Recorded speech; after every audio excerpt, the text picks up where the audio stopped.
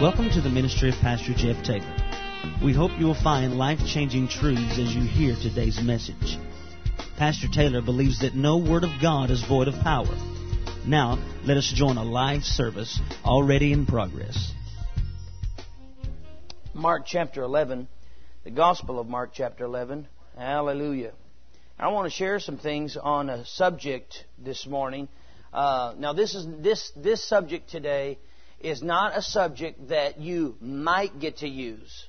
This subject is not something that that no one is immune to. No, every one of you are going to have to deal with this subject. If you haven't already, you will have to. And if you haven't already, you probably haven't been living very long. All right? And that is, we're going to talk about the 7 keys to forgiving. All right? The 7 keys of forgiving. And how many know that there are some people that it's just it's hard to forgive sometimes? See, now, some of you are lying because you didn't say yes. There are just some people, I think, that the devil has put in your life just to torment you. There's some people that it's just difficult to get along with. And really, the Bible doesn't say we have to get along with everybody. Did you know that? You have to love them, no matter what. But you're not going to be able to get along with everybody. Some people are they're not going to be getting along with. And the Bible says that as much as lies within you, if it be possible, live at peace with all men. If it's possible. But how many know some people just position themselves that they're never going to be at peace with anything or anybody? Now, I know this is not real popular to get up as pastor and say, hey, there's some people that you're not going to get along with, Now, as Christians, we should be able to get along with one another because the love of Christ dwells within us, and we are to walk in love and operate by love. We're talking basically about the world. We should be. Amen? Because if you are a Christian and you are a Christian that's bearing fruit, you will be a person that is operated and walking in the God kind of love. Amen? Well, we talked about faith a little bit this morning. We've been talking about faith for a number of weeks and actually for a few months now. But in Mark chapter 11, I want you to go with me to verse number 22. He answers Peter and said to them, have faith in God, or someone put it like this, have the God kind of faith. For assuredly, now this is again, these words are so hot, they're in red. All right? Verse 23, for assuredly I say to you that whoever says to this mountain, be removed and be cast into the sea, and does not doubt in his heart, but believes that those things which he says will be done, he will have whatever he says. Verse 24, therefore I say to you, whatever things you ask for, whatever things you ask when you pray, whatever things. Didn't say that it has to be specific things. It says whatever. Everybody say whatever. Now don't say whatever. Or whatever. Don't say that. Whatever. That means whatever. You know what the Greek word for whatever means? Whatever. Good. You're catching on. Whatever you ask, whatever things you ask for when you pray, believe that you receive them and you will have them. That sounds like a pretty good deal, doesn't it? Yeah. Speaking to the mountain obeying you, being cast into the sea, and then, whatever thing I want, whatever thing I ask, if I believe that I receive, I'm going to have. That's a pretty good deal, isn't it? That's what we call the God kind of faith. Now, Jesus goes on. Now, most faith teachers, when they're teaching on the subject of faith, because they teach on subject, they don't read on the rest of what Jesus talked about. But notice what it says here in verse number 25. And whenever you stand praying, and that's about the same time you're asking for whatever, when you stand praying, he said, if you have anything against anyone. Now, underline that word, anything. That's a good, well-rounded word, isn't it? That's pretty all-encompassing, isn't it? That's pretty all-inclusive, isn't it? Some of you are just not going to respond no matter what I ask you, are you? It says, if you have anything against anybody. Everybody say, underline that word, anybody or anyone. That's pretty inclusive, all-inclusive, isn't it? That means that there's no exceptions to the rule, right? Anyone just means... You guys are sharp this morning. Notice this here. He said, if you have anything against anyone, forgive him. Now, that doesn't just mean men. You know, men more times have... Never mind. Forgive... It should be them. Forgive that person, all right? That your Father in heaven may also forgive you of your trespasses. For if you do not forgive, neither will your Father in heaven forgive your trespasses. I want you to know something. That the number one hindrance to faith... What is the number one hindrance? Now, he says right on here, he says over here, he says, you can have this kind of faith to speak to mountains and they'll obey you. And he wasn't talking figuratively. He had just talked to a real tree. The real tree withered up, died, really. And he said, if you have the God kind of faith, you'll talk to the mountain and the mountain will obey you. And then he turns over here and he says, when you stand praying, believe that you receive it and you'll have whatever. Everybody say whatever. Whatever things you want. That's a good deal, isn't it?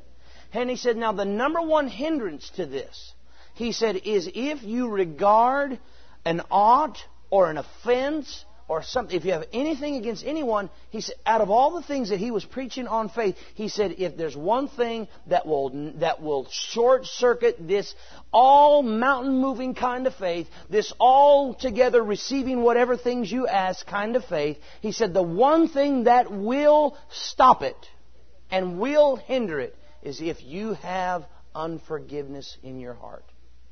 You ought to write that down. The number one hindrance to faith is unforgiveness.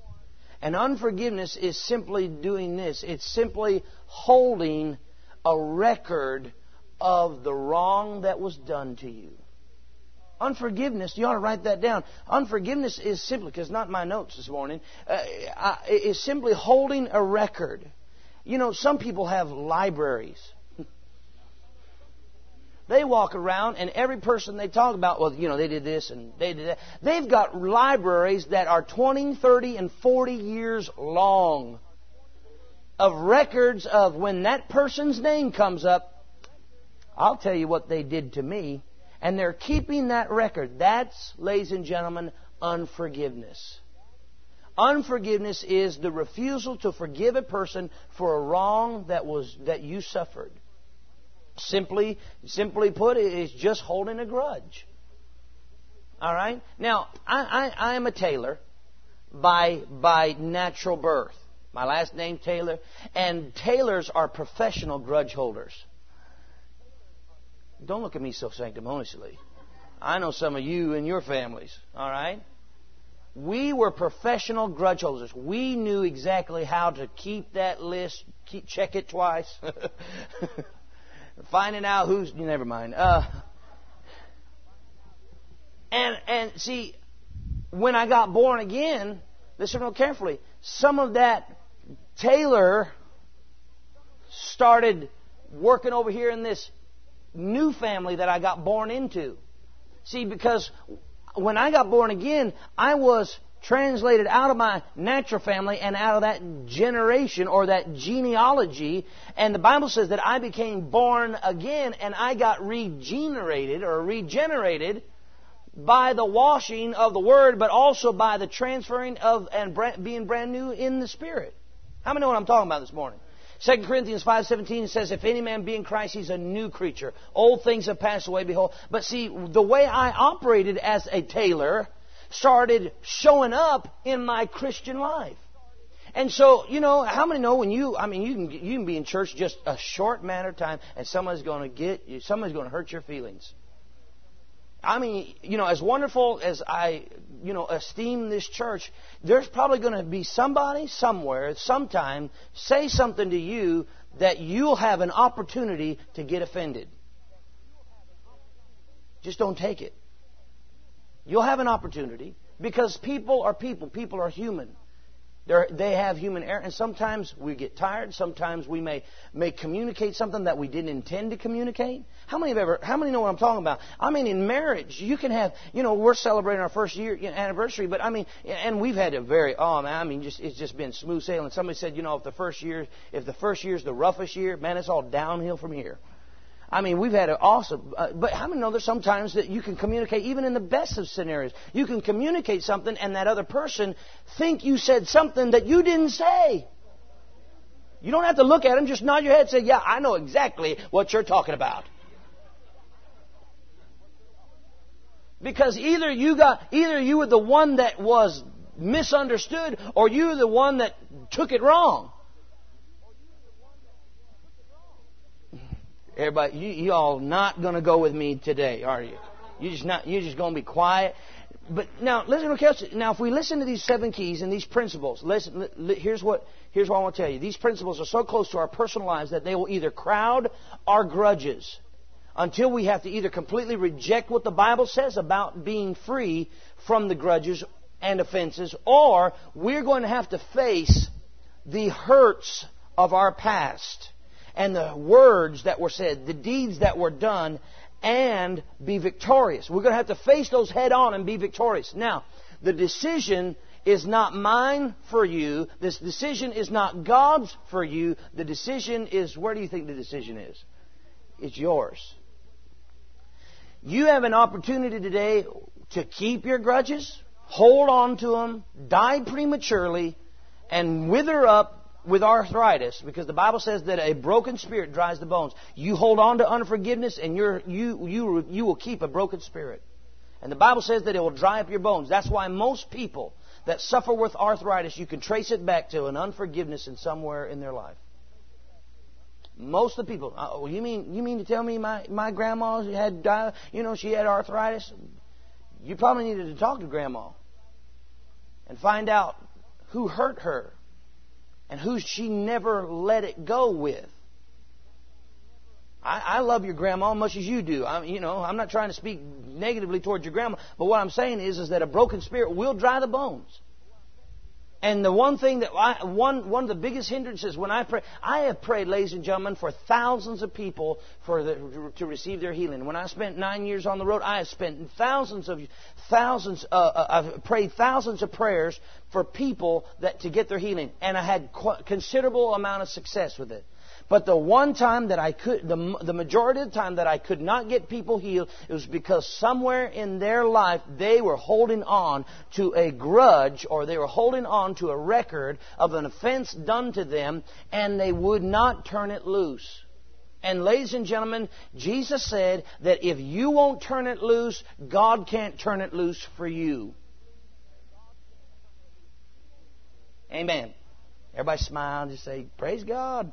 All right, number 1, the 7 keys to forgiveness. I want you to write these down. Number 1, forgiveness is releasing the offender of the responsibility for how you act or feel. Forgiveness is releasing the offender of the responsibility for how you feel or act. Listen real carefully. Unforgiveness holds that grudge and says, I'm mad. And you've made me mad. Now, ladies and gentlemen, why would you give that kind of control to someone? Notice what they say, you made me mad. In other words, they drug your carcass into mad. They made you mad. Or is it more like this? Now, no one has control. I don't have control over you. I don't have control. You don't have control over me. And they don't make us mad, do they? Now, in that term, they don't make us mad, do they? Some of you are just afraid to say anything right now. Somebody's been talking to him about what I've been doing. Every time I preach on unforgiveness or forgiving people, someone comes up and says, who's been talking to you? You knew about someone told you about my situation. I had a lady get mad at me, leave my church, and call me and bless me out. Bless me out, told me that I had no business talking about her and her in my service. I said, when did I talk about you? When you were preaching on forgiveness. I said, there it goes again. Every time I preach it. It's just every time. Listen, ladies and gentlemen, they didn't make you mad. They may have pushed your button. But why were you having your buttons out there to push anyway? Come on. Got these buttons out here. Some of you got great big buttons, Extra sensitive buttons. Buttons out here that are, great big signs. Dare to push this button. Try it. I double dog dare. Try and push this button. I got this button there. If you want me to, you want to touch this button, I'll tell you what you'll find if you push this button. You're laughing because you either are like that or you know somebody real close to you that's like that. It's pushing on. What? How did you allow them to push your button? How did you allow them? You let yourself get to mad. Say amen or oh me, one of the two, but say something. You let them. Now, ladies and gentlemen, now the Bible says don't take offense. Don't take offense. In other words, there's opportunities to be offended, like we said, but don't take it. If people say something stupid to you, you don't have to prove anything.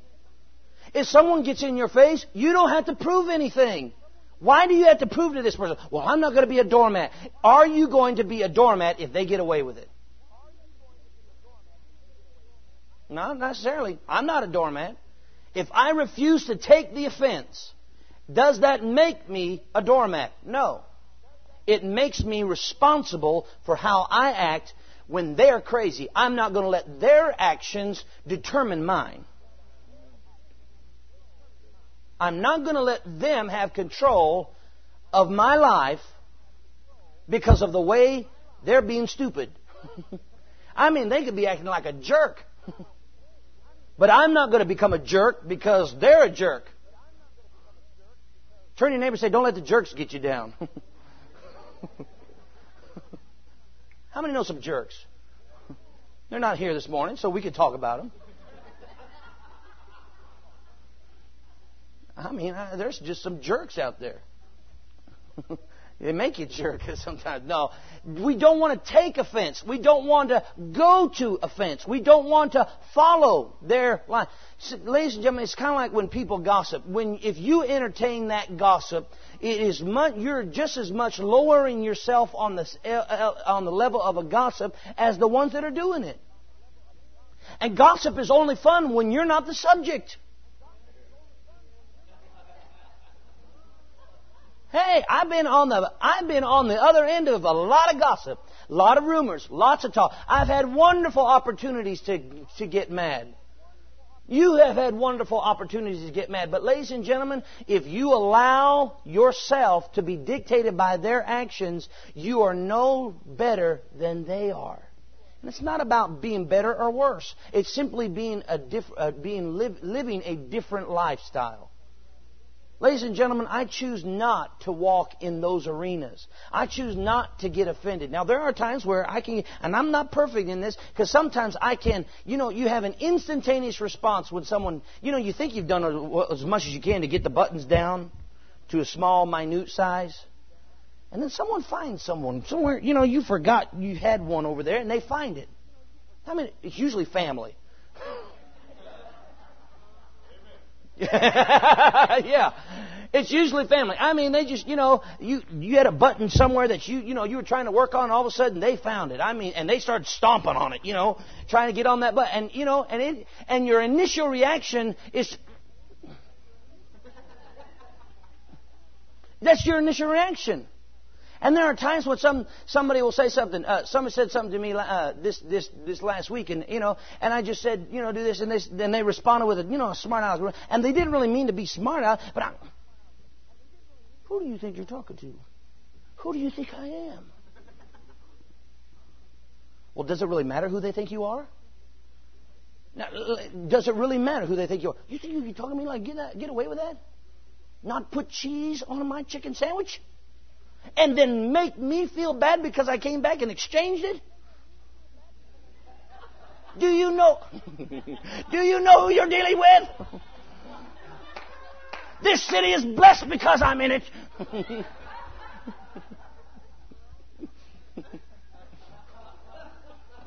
Look at me like that. Not give me my change right.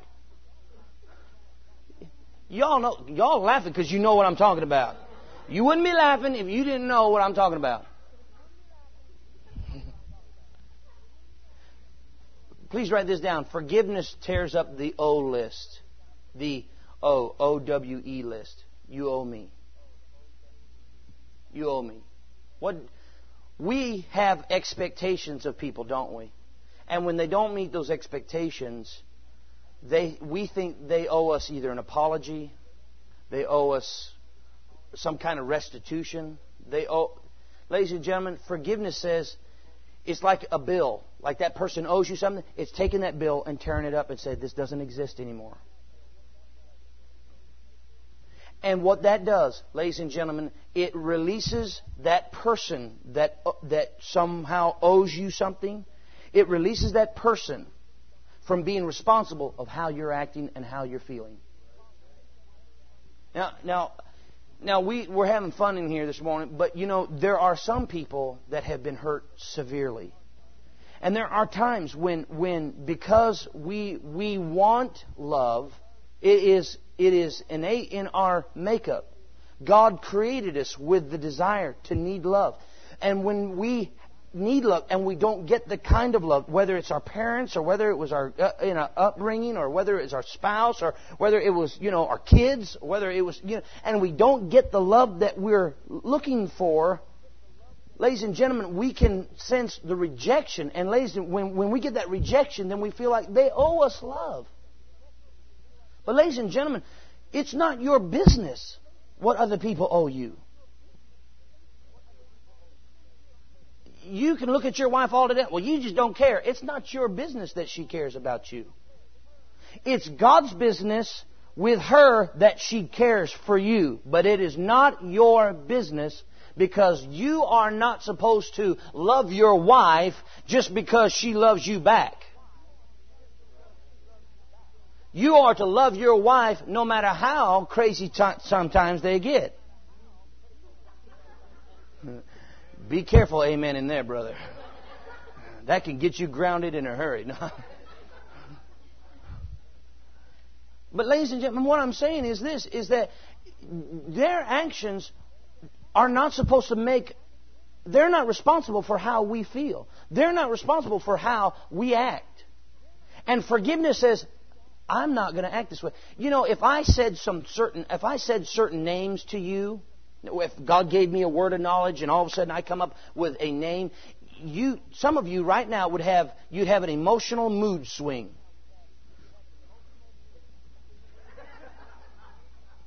You're doing fine until you mention that guy's name.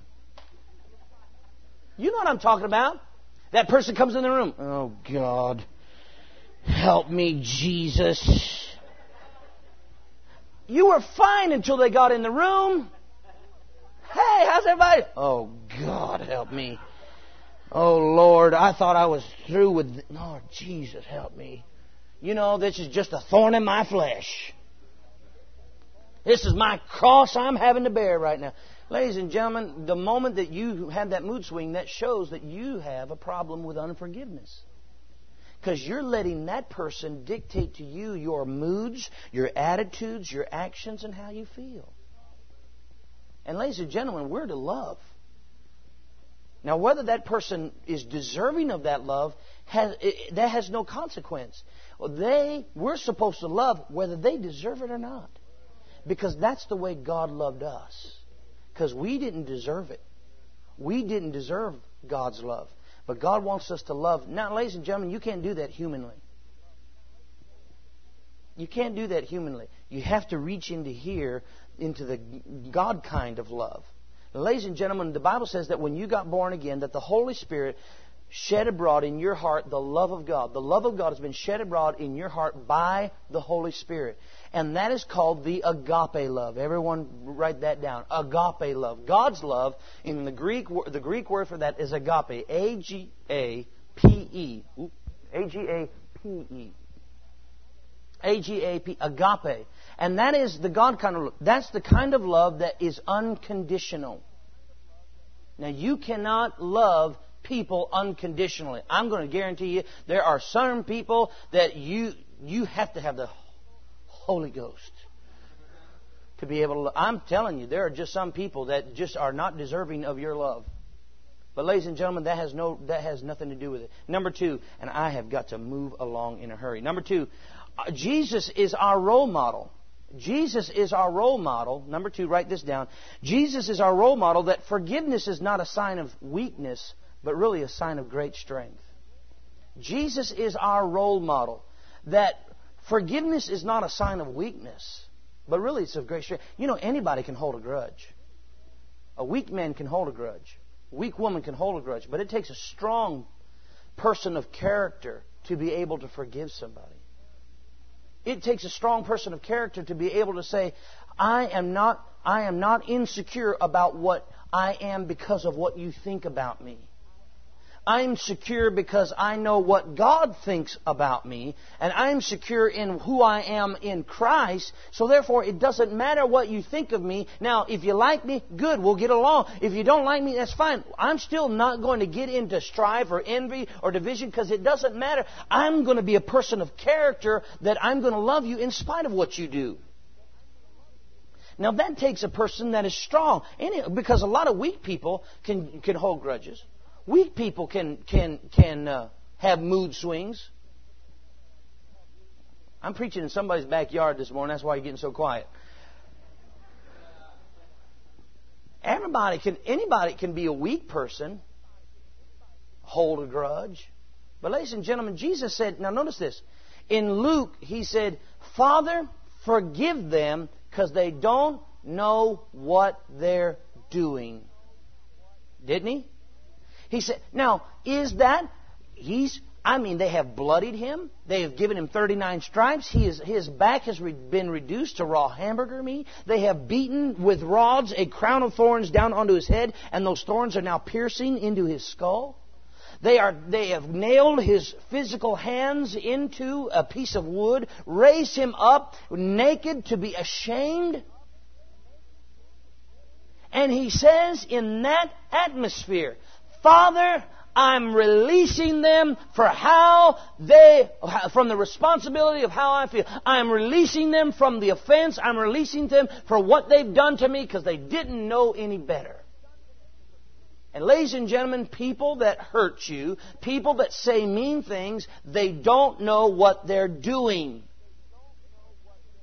Let me say it again. They don't know. Sometimes they might. But they don't know, because if they knew that they were talking about you and the answer and how they're going to have to answer to God, how they speak about you, they would never know. They don't know what they're doing. They think they know what they're doing. They may maliciously, intentionally try and hurt you, but they don't know what they're doing. They don't know that if they speak against you, they're speaking against themselves. Because God said, I will bless those who bless you, and I will. And when they curse you, it won't have any effect. It returns back to them. It says, I'm going to curse those who curse you. So they don't know what they're doing. When they cut you off on the freeway, they don't know what they're doing most of the time. You get my point? He said, Father, forgive them, for they don't know what they're doing. Notice this here. He releases them from the offense of killing. They were in the process of murdering Him. And He says, Father, forgive them. Now, how can we do that? Can't do that humanly. We do that by the agape kind of love. Second thing about this. Go with me, if you will, to Luke chapter 17. I thought this was so funny. Luke chapter 17. How many know sometimes the Bible is just flat out funny? Well, you might not be in it enough to find out that it's funny, but, I found a few things it was funny about. Say amen or oh me.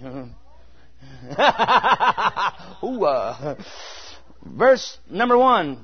Notice this. He says here, He said to His disciples, it is impossible that no offenses should come. In other words, there's always going to be opportunity to be offended. Jesus said that. He said, it's impossible that offenses should not come. He said, in other words, offenses in this life are going to come. You might as well prepare for them. You're going to get disappointed. You're going to get hurt. Somebody's going to say something that hurts you. Somebody's going to do something that hurts you. And an offense is going to come to you. It's going to come knocking at your door. Just don't answer it. All right? Now, He said this. It's impossible that offenses should come, but woe to him through whom they do come. Verse 2, it would be better for him if a millstone were hung around his neck and were thrown into the sea. I like Jesus. You know that? You know, he said, those that hurt you, it'd be better for them that, you know, we just tie a millstone around the neck and then throw them in the sea. A pretty good start for me. Isn't that what he said? Some of you go, well, I don't know if that's really what he meant. Well, he shouldn't have said it then. Notice this. He said, then he should offend one of these little ones. Notice verse 3. Take heed to yourselves. If your brother sins against you, rebuke him, and if he repents, forgive him. In other words, listen what he's saying. If somebody hurts you, tell them how they hurt you. And if he says, I'm sorry, don't say, it's okay. He said, forgive him. Say, I forgive you. If he says, now notice this, he said, take heed to yourselves if your brother sins against you or if he hurts you, he said, rebuke him. And I don't mean get in his face and, bless him out. It means tell him what he did wrong. That's what a rebuke is, telling them what they do wrong. It doesn't always, now rebuke when I was growing up was, full, red face, spitting cotton, full blast, elevation in their voice, loud, kind of like sometimes where you act at home. That was a rebuke in my house. I mean, it was the whole drama of it. But that's not a rebuke. Rebuke is simply telling people what they're doing wrong. Rebuke is just saying, hey, you're on the wrong road. You're on the right. What you did to me is not right. Now, if the Bible said, Jesus said, if he repents, forgive him. In other words, turn it loose. Turn it loose. Now notice what the next verse is. This is interesting.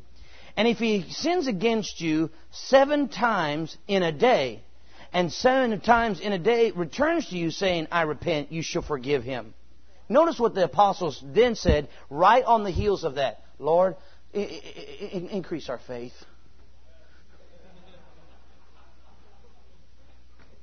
Isn't that what they said?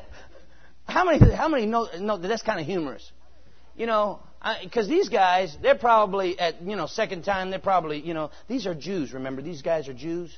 And second time, they're like, okay, eye for an eye, pal. And Jesus says, no. Now, Jesus actually took it a step further, not just 7 times in a day. What did he tell Peter in Matthew chapter 18? Oh, you know that one. 7 times 70, which is how many? 490 each time, each day. That's pretty good. Matter of fact, that's almost feeling like doormat stage, isn't it? But it's not doormat. You're a person of strong character when you forgive. Aren't you? Now watch this. He says, please increase our faith. Now he goes on to talk about faith. But notice what he says here. He says, I want you to, if he repents, to forgive them 7 times in one day. Another place he said 490. Now the disciples asked for stronger faith because they were too weak to forgive 7 times. Now here my point is that Jesus is our example that forgiveness is a sign of strength, not weakness. Listen real carefully. These disciples were so weak that they said, I can't even forgive a guy 7 times a day. Does that make sense? And he said, no, I'm going to increase. I'm going to increase you so that you can. How many know it takes a God kind of love to do that? How many get tired of people doing the same thing over and over and over again to you? I've got 3 people that are honest in here. Notice this. Now he said, yes, thank you, Lord. Yes. He said to us 490 times each day for each thing. Now please write this down. Holy Ghost just said this to me. God would not ask you to do something that He Himself would not do. God would not ask you to do something that He Himself would not do. You think about the mercy of God. You think about the mercy of God. And He has forgiven us time and time and time and time and time. How many want me to shut up? And time and time. And how many like me to stop saying this and time again about the same old thing? Great is the mercy of our God. But you know why He's merciful? It's because He's strong. He's strong. He's not insecure about what you think about Him. He's not offended by what you say or do, in the sense that He is going to hold a grudge against you. Is He? We have a responsibility, ladies and gentlemen, to release the people. Number three. How did Jesus forgive you of your sins? Now, number three. How you deal with others. Oh, I got to hurry. How you deal with others is largely going to reflect on how you're dealt with. What you give is what you're going to reap. What you sow is what you're going to reap. How you deal with others is how you're going to be dealt with. If you're mean, crabby, and nasty to people, guess what you're going to get back? A harvest of mean, crabby, and nasty. If you sow love and kindness and gentleness, you know what you'll get? Love, gentleness, and kindness. And notice, turn with me to Luke 6:38, if you would, for a moment. Actually, don't turn there. I'll just say Luke 6:38. We always use it now. Luke 6:38 says, "Give, and it shall be given to you, good measure, pressed down, shaken together, running over, shall He cause men to give unto your bosom." Now, we use that largely for what kind of thing in church? Money. But do you know, and that's a principle, and it's true, but it was not setting in the context of money. It was setting in the context of human relationships. That if we give forgiveness, ladies and gentlemen, it will come back to me. You know why I'm merciful? Because I need mercy. You know why sometimes when people just irk me, I say, I forgive you. I forgive you. Is it because there's lots of times I need forgiveness? Because I'm not perfect yet, and neither are you. And so I want to stockpile forgiveness somewhere so that when I need it, I can walk over and deposit a healthy portion of it. How many know what how many know what I'm talking about? I mean, because we do things sometimes unknowingly, and sometimes we make mistakes. So we need to have a stockpile of mercy. I mean, if you're short on mercy and short on, you can't overdraft mercy and forgiveness. Now, with God, He is rich in mercy and rich in forgiveness. But ladies and gentlemen, if we're constantly dealing out harshly, we're going to be dealt with harshly. I've watched a lot of preachers. They get out there and they start preaching a hard-line gospel. They start preaching, a bunch of clothesline stuff. You're going to do this, you got to do that, and God's going to, and they talk about the judgment of God. Ladies and gentlemen, I don't really enjoy the judgment of God. Anybody enjoy the judgment of God? Raise your hand. Excuse me. No one enjoys the judgment of God. How much more do we like His mercy? Now, I like His mercy a whole lot more. So and yes, there is a judgment. Yes, there is a judgment. But there's a whole lot more mercy before you get to judgment. If you neglect His mercy over and over, you'll find judgment.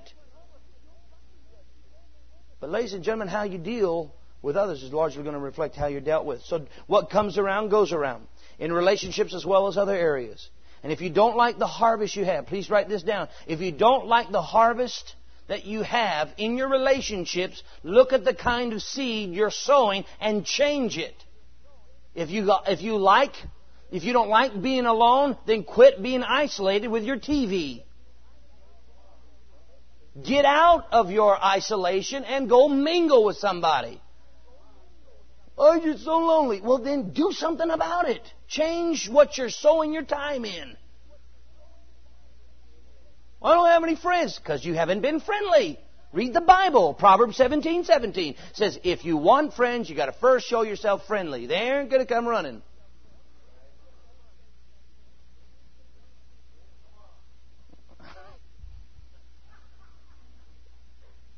I must have hit something there because I just... Forgive me, okay? Number 4.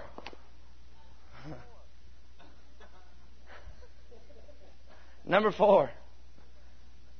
Everybody give Daryl a hand. It's got to be hard following a preacher like me. It really does. He's worked so hard, and he is my partner in the gospel. How many enjoy what you're seeing up here? How many enjoy? He's helping you, aren't you? Isn't he helping you? And I'm sure it's really hard for him to follow this. But number 4, forgiveness is, please write this down, forgiveness is not so much for others as it is for you. Forgiveness is not so much for others as it is for you. I think we've pretty much kind of established that, but notice there in John 13, verse 34, he said, "This is a new commandment that I'm going to give you, that you should love one another." You know, the word commandment there comes also from a Greek word, the same Greek word that we get prescription from. And what he is saying is, he said, this is a new prescription I'm giving you. This is your prescription. Now, how many know that a prescription does not help somebody else? For you, if the doctor prescribes medicine for you, someone else taking it is not going to benefit you. And if you're always wanting other people to forgive you, but you yourself are not forgiving, ladies and gentlemen, your heart will become hardened. Ladies and gentlemen, the Bible says that faith works by love. And if you are short-circuiting the love of God by holding unforgiveness, then you can't operate in the God kind of faith that speaks to mountains and receives things that whatever. You can't get it. Because if it operates by love and you are short-circuiting the love of God in your life, you can't operate in faith. And so what we must know is this, is that the prescription doesn't help someone else, it helps you. And the prescription is Jesus prescribes forgiving where you hurt. If you hurt somewhere, I got pain here. Forgive it. If you hurt in relationships, how many know when you go to the doctor, you say, I got a pain right here. Or, I got pain right here. No, it's not your wife. It's just a pain right here. It's a pain right here. Notice this. What does he do? He prescribes medication for that area, doesn't he? And if you hurt in your relationships, guess what Jesus is prescribing? Forgiveness. All right? The last point of this part is forgiveness is God's way of you turning the hurt loose. Forgiveness is the way to turn loose of the hurt. Now, can I just say something here? When you hold on to an offense, it doesn't hurt the person that you're mad at. Does it? You can be mad, lose sleep over it. And that other person that you're mad at, getting great night's sleep. They don't think about it at all. You're the one that's upset about it. How many know what I'm talking about? I have. Now, ladies and gentlemen, I didn't get this sermon this morning out of a textbook, off a tape. Oh, I don't really know much about unforgiveness or forgiveness, so, I need a tape somewhere. Somebody that really knows something about it. No, I've been living this. And when I am upset at somebody, no skin off their nose. They don't have a problem. I'm the one with the problem. They hurt me, and now I got this problem. They go about living life happily ever after, and I'm stuck with the problem. And they don't even, and it even burns me up more that they don't care about how much I'm hurting. Some of you know what I'm talking about now. I'm back in your backyard. They don't care about how much they hurt me. You see what I'm saying? They're enjoying life. They come in the room, they act like nothing's wrong. How dare they? How dare they? They come in here and act like they know what they did. Now, I'm kind of dramatizing, but these feelings are very real. They're very real. My point is this, is that when you hold on to the fence, you're the one that's contaminated, not that person. And forgiveness is more for you getting loosed of that offense than it is for that other person. Because that other person, they may not care or they may be oblivious to them hurting you.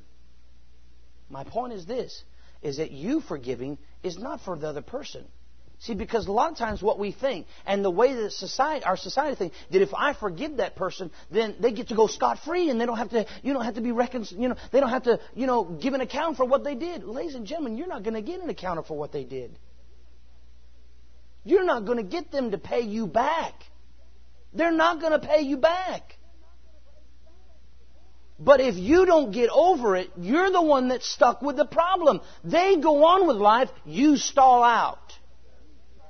I don't care if it was a preacher, a Christian, a family member, or whatever it was. You're stuck with the problem and you can't progress past that point.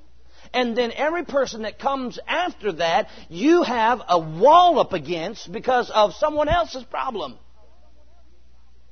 You see what I'm saying?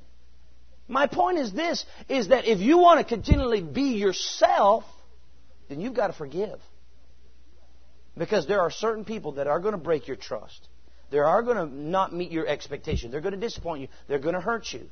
But you've got to forgive them so that the next person that comes in your life that is God assigned to you, you don't hold them with some kind of prejudice that they had no idea of the problem that you went through. Does this make sense to you? Number 5. Forgiveness is a decision based on God's love, not a feeling. Ladies and gentlemen, how many have ever felt like forgiving? You're lying if you raise your hand. Because you don't feel, nobody feels like forgiving. Nobody feels like forgiving. Excuse me. I know about forgiveness, and you know what I do? I make myself forgive by decision. Make a quality decision. Now, the Bible says that if we make a decision to believe His Word, to confess Jesus' Lordship, that we'll be saved, doesn't it? That's a decision. How many know that's the best decision you can make in your life? More than your career choice, more than the person you spend the rest of your life with. It's who you spend your afterlife with that's the most important decision of your whole life. How many know that? The most important decision is that you make Jesus Lord of your life. A quality decision is this. Please write this down. Where there is a clear course of action. A clear course of action from which there is no retreat. In other words, when I made Jesus the Lord of my life, when I decided to make Jesus the Lord of my life, it was not with a bunch of conditions. Well, you know, Lord, if you don't ask me to pastor, now that I'll let you be the Lord of my life if you don't ask me to pastor. And there for a while I was wrestling with Him. For a good while I did not want to pastor. For a good while I just, not because I don't like people, it's just that I didn't want the responsibility of, you know, living in front of people on a daily basis. And I had to recognize that I had a problem with letting people in my heart because I had been hurt somewhere. And Lord, I've been hurt. I don't want to live in front. I can get hurt again. Well, yeah, you probably will. But ladies and gentlemen, people can't be your source. They can't be your source of happiness. You're not going to find happiness in people. As much as I love my wife, I don't tell her that she fulfills me. Jesus fulfills me, and out of my fulfillment with Jesus, I can love and minister to my wife. Now, she has made me happy, but she doesn't give me happiness. Happiness is a choice, ladies and gentlemen. Happiness is a decision. Some people make unhappiness a day. Sometimes it's a moment. Sometimes for some people it's a lifestyle. They just choose to be unhappy all the time. Are you getting where I'm following? Are you following me? My point is this, is when we make a quality decision, I choose to forgive this person, not based on my feeling. Now, ladies and gentlemen, because you're never going to feel like forgiving. Feelings, please write this down. Feelings follow your decisions. Feelings will follow your decisions. How you decide. Now, ladies and gentlemen, if you let your feelings rule the show, you're going to be in big trouble in a hurry. You're going to be a lonely hermit somewhere. If your feelings will follow your decisions. Now, ladies and gentlemen, after you choose. Now, there was a situation where a preacher hurt me. I mean, he hurt me bad. It got me to doubt in the call of God in my life. It got me to. It hurt me to the place I lost my dreams. How many know when people hurt you to lose your dreams? That hurts. When someone says something that you are never going to succeed, that you're never going to do something, it may have been your mom, your dad, it may have been an uncle, it may have been somebody crazy, some idiot that said you're never going to have your dream. How many know that is one of the most detrimental kinds of hurts? Because those things don't just, hit you one day and fly out the next. Those things kind of stay with you, and they keep echoing. You know you're a failure. You know you're never gonna have what you want. You're never gonna have your dream. You're never gonna have and it'll stay with you. Now listen real carefully. And I had one of these preachers. The preacher just hurt me bad, hurt me real bad. Down my calling, down, and all my dreams flew out the window like birds. Man, I got hurt. And the Lord started dealing with my heart. He said, I want you to forgive him. I said, I didn't finish it, but I was going to say, you're crazy. I wasn't going to tell the Lord he's crazy, because I don't think he's crazy. And I sure didn't want to be reduced to a pile of ashes if I told him that. But I thought, because what I was doing is I was looking at the hurt. Now, ladies and gentlemen, listen real carefully. The reason most people don't forgive is because they look at the hurt, not at the solution. Because I've dealt with people that have been abused sexually. I've dealt with people that were molested as children. And I tell them the same thing. You're going to have to forgive them. And they say, but Pastor, you don't know how bad they hurt me. And I said, you don't know how bad they're continuing to hurt you by you not forgiving them. Ladies and gentlemen, we are not called to be survivors of hurts. We're supposed to be conquerors, overcomers of those things that hurt us. Is this making any sense? Because as long as I am a survivor and I have a survivor's mentality, what I have is I have let a circumstance overwhelm me so that I now excuse and justify my actions. I justify it because of what they did. And our society is riddled with this. It's paraded on talk shows. It's paraded throughout our society. In our courts, well, it was because of this. It was because of my education. It was because of my natural state of birth. It was because of this. And because of this, all these things. That's the way I am what I am. And then they say, God made him that way. Excuse me, but God didn't make you that way. God didn't make you a homosexual. God didn't make you a survivor. Ladies and gentlemen, we're to be conquerors. And that's going to take a decision. It's not going to take a feeling, because you're looking at the inventory of hurt versus the inventory of the love of God. Because I'm telling you, ladies and gentlemen, I know this. I've been hurt deeply before, and you have to reach into the love of God to get released from those things. Amen. Number six, and I'm almost done. Number 6. Forgiveness is not condoning. This is one of the most important points. I want you to write this down. Forgiveness is not condoning the wrong suffered, but allowing the grace and the love of God to release both the offender and the victim. Forgiveness never says the offense is okay. And this is one of the biggest and most important parts of this whole message. Listen very carefully. You cannot validate. Now, see, what most people think, they confuse forgiveness with condoning what was done. Now, listen real carefully. Let me give you an example. When you came to God and said, God, forgive me of all of my sins that I've done wrong, did He ever respond and say, oh, it's okay? Because if it's okay to do it again, right? Because if it's okay. And so what we're working on in our relationship with Kelly and I, we're working on saying, I forgive you. When we say, I'm sorry, I apologize, I didn't mean to do that, we're not saying, oh, it's okay. Because she said that a couple times. I said, oh, so I can do it again? No.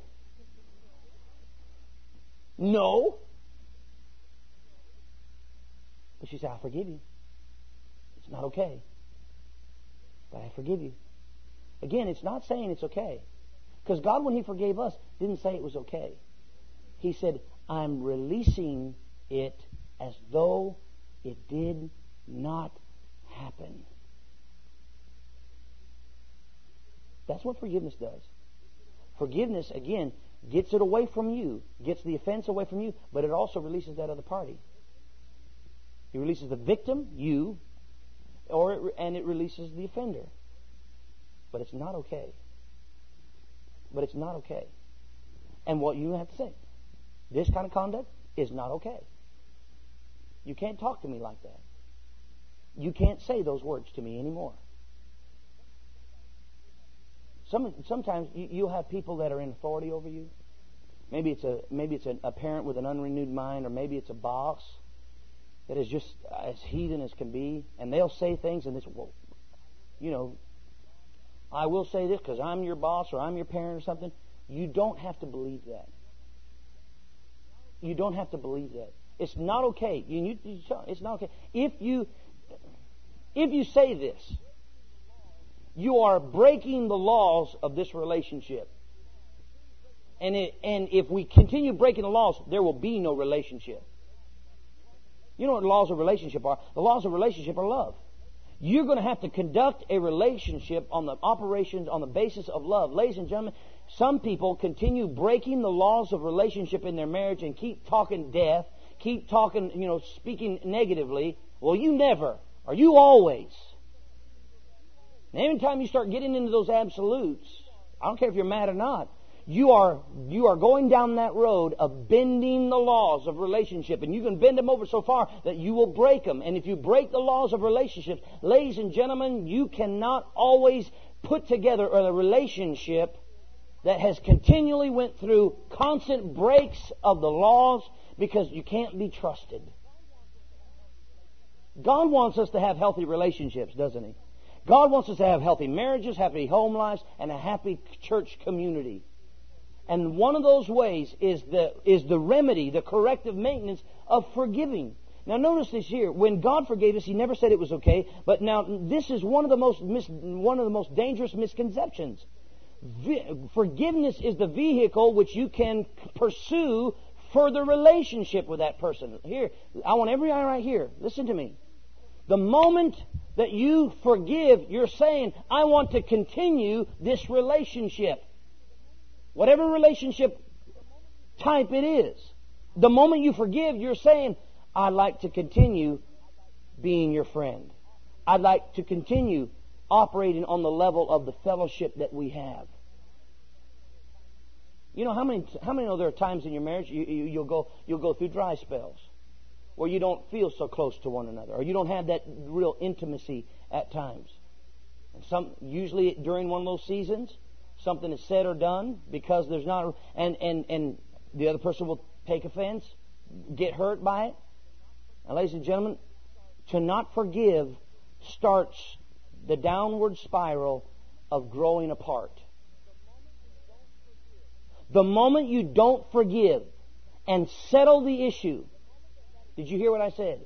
The moment that is not addressed, the moment that issue is not settled, you have begun to drive a wedge in that relationship, and it begins to go in separate directions. And all of a sudden, one of the person, or maybe both of the people involved in that relationship, they begin to, from that point of that offense, they begin to take a record of everything that they said or did that was wrong. Some of you know exactly what I'm talking about. Some of you need to burn that grudge list this morning. Number 7, the last one. I'm going to skip to the next one. Forgiveness is not the same thing as restoration. Now, I wanted to skip to this real quickly because I wanted to get this in because I don't want to leave you hanging. Listen real carefully. There's a difference between forgiveness and restoration. All right? Forgiveness is the releasing of the offense. But restoration is placing that person back into the same kind of a relationship that they had with you before the offense took place. Are you listening to me? I was talking to some married. They're not in this church anymore, so I can talk about this. So, but I was talking to them about their marriage. I was talking to them about. I said, now, and I walked them through these steps of forgiveness, and they had forgiven one another, but they're still at odds with one another, still fussing, still fighting. And I said, well, have you forgiven one another? Yeah, we forgive one another. I said, and then I just started praying about this because I couldn't seem to get any answers. And I'm not a great counselor. I'm just not. I don't aspire to be. I'm just a preacher. And so, but I tell them what the Word of God says. And so I said this. I said, Lord, I don't know what to tell these people. He said, tell them that they need to restore one another along with the forgiving one another. Well, I didn't really know what that meant, to be honest with you. When he said that to me, I thought, well, what does that mean? You know what he took me to? He took me to the story of the prodigal son in Luke chapter 15. The story of the prodigal son was he took off with half the money and he partied it all away. And then, as partying does, party doesn't last forever. Neither does the money. And so he winds up slopping hogs and wanting to eat what the hogs were eating. And so, wait a minute. My dad's servants do better than this. I'm going home. Now listen real carefully. He gets home. The father's expectantly waiting on him. He goes and runs out, falls on his neck, cries, and says, "Oh, my son was now dead. He's alive." Now he not only forgave him of what he did, because this is what. Now listen very carefully. The servant, that son came home and he said, "Father, I have sinned against you and all of heaven. I'm no longer counted worthy to be called your son. Just make me one of your hired employees. I'm just going to walk around here and I won't get to sleep in my old bed and get to be in my own bedroom and won't get to, sit at, your table and eat with you. I won't be able to drive your car and live I'll have to sleep out here in the servants' quarters and I'll do this and what did the father do? Not only forgave him, but he restored him by putting the ring back on his finger. He put a robe back on the family robe, put the family insignia on his hand, and put shoes on his feet. Now, why did he put shoes on his feet? Because slaves didn't wear shoes; they're too poor. And he restored him. Now, here's my point. God not only forgives, but what else does He do? He restores, and then He forgets about it, doesn't He? He said, I'm going to throw your sin, he read this morning out of Psalms 103, I'm going to cast your sin as far as the east is from the west.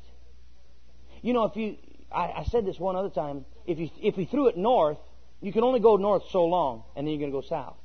But if you threw it east and west, you just can keep going east and west. Didn't He? He said, I'm going to remember your sin no more. Now, I don't know how He does that. But I know He does it by this. He does it because He loves us. He loves us so much that He doesn't remember. My kids, I love my kids. How many love your kids? How many got kids you love? I love my kids, and Jaron did something, I don't know, probably a year ago or something. And never mind, I won't even say that over him. Just never mind. And he brought this situation up of something that he had done wrong. And he said, "Daddy, you remember when I said, "No, I don't." He said, when I said, "Not really." And then he named off a bunch of other stuff, and I said, "Oh, yeah, okay, I remember it now." But I thought about that. Why? How did I forget about what he had done, other than the other numerous things that he had done? That's what I was going to say, but I didn't want to put that in the future tense.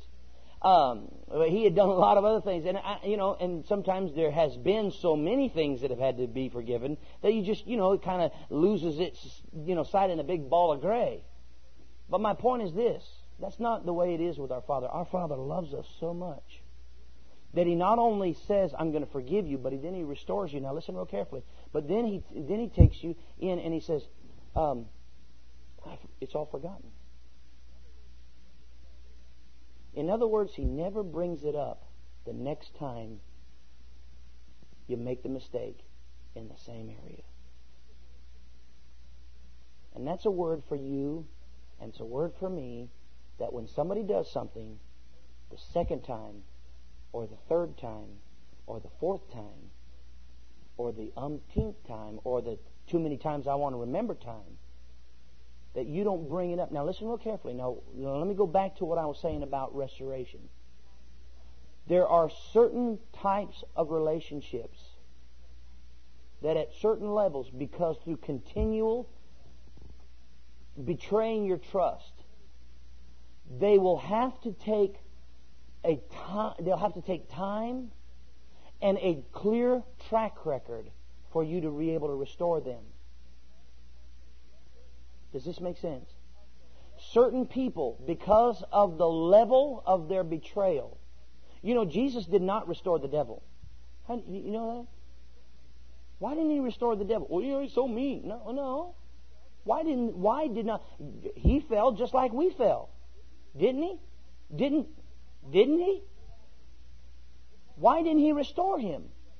Because the level of trust that was given to the devil, and he knew exactly what he was doing, open-eyed, and knew exactly the intimate side of the Father. He knew those things, and he was trusted with some heavy-duty responsibilities. And because he was at that level of trust and intimacy, he was very high in trust. And then when he fell so very far. But see, ladies and gentlemen, the reason that God never restored the devil is, first of all, the devil never repented.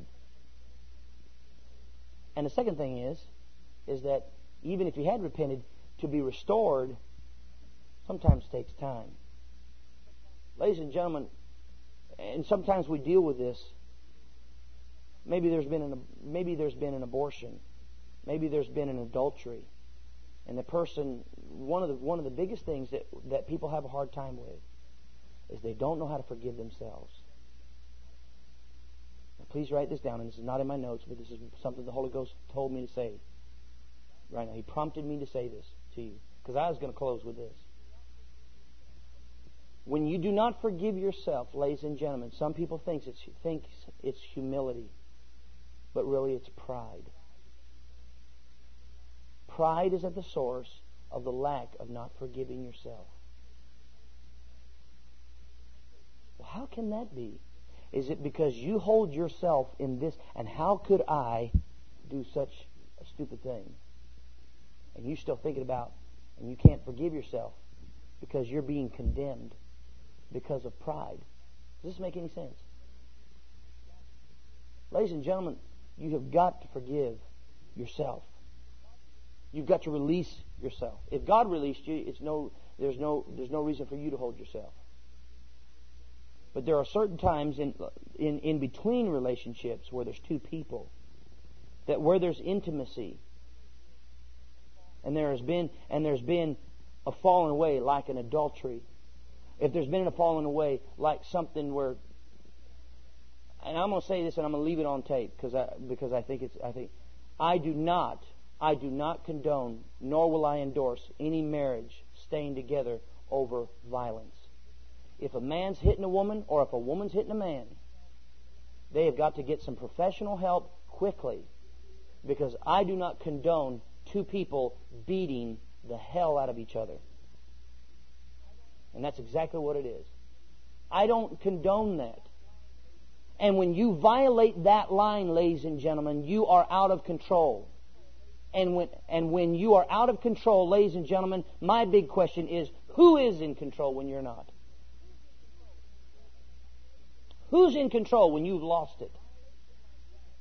And when you have a violation like that, the first thing that the offender does is, I'm sorry, please forgive me. Cries, says I'm sorry. The woman or the man forgives them, and then goes a couple months, maybe sometimes weeks, maybe it's days, and goes right through the same garbage again. Ladies and gentlemen, when they get to that level of offense, they have to be put at arm's distance for a time until they deserve your trust again. They have to prove that they're deserving.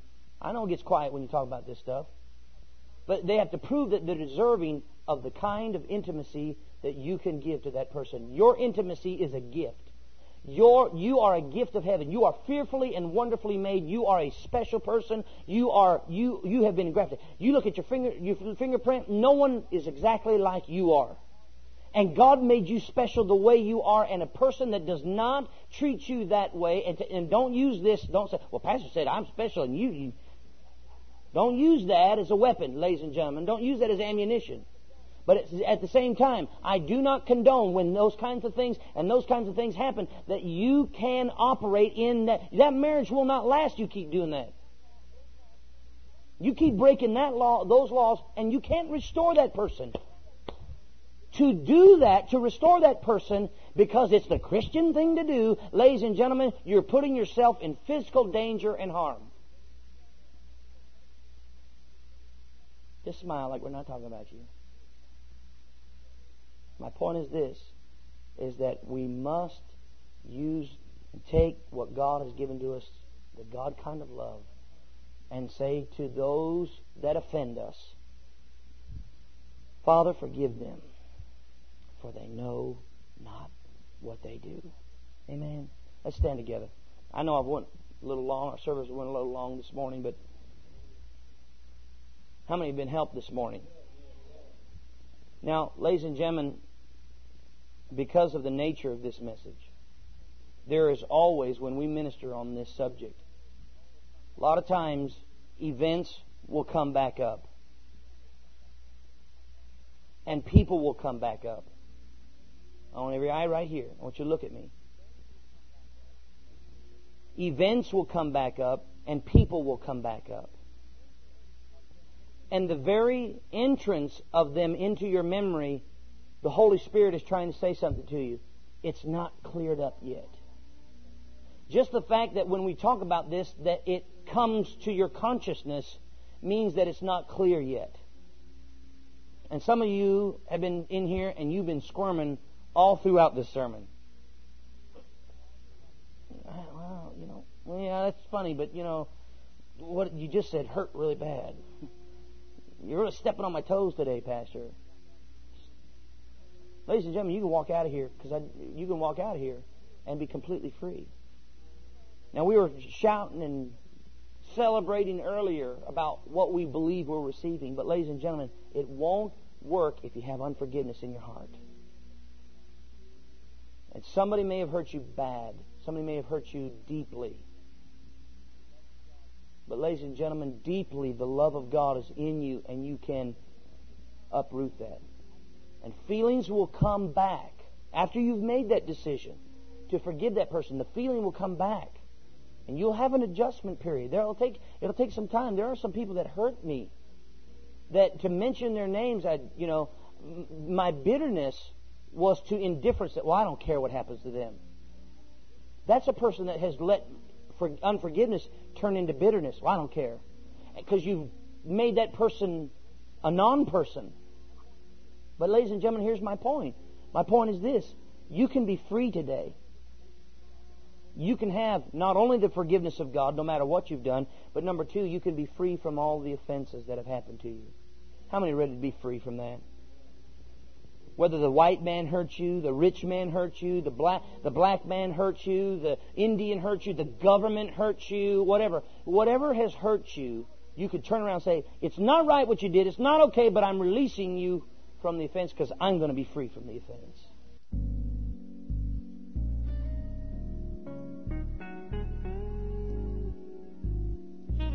Thank you for listening. If you would like additional ministry material, you may contact us at Church Alive International, P.O. Box 4483, Marietta, Georgia 30061. Thank you, and God bless you.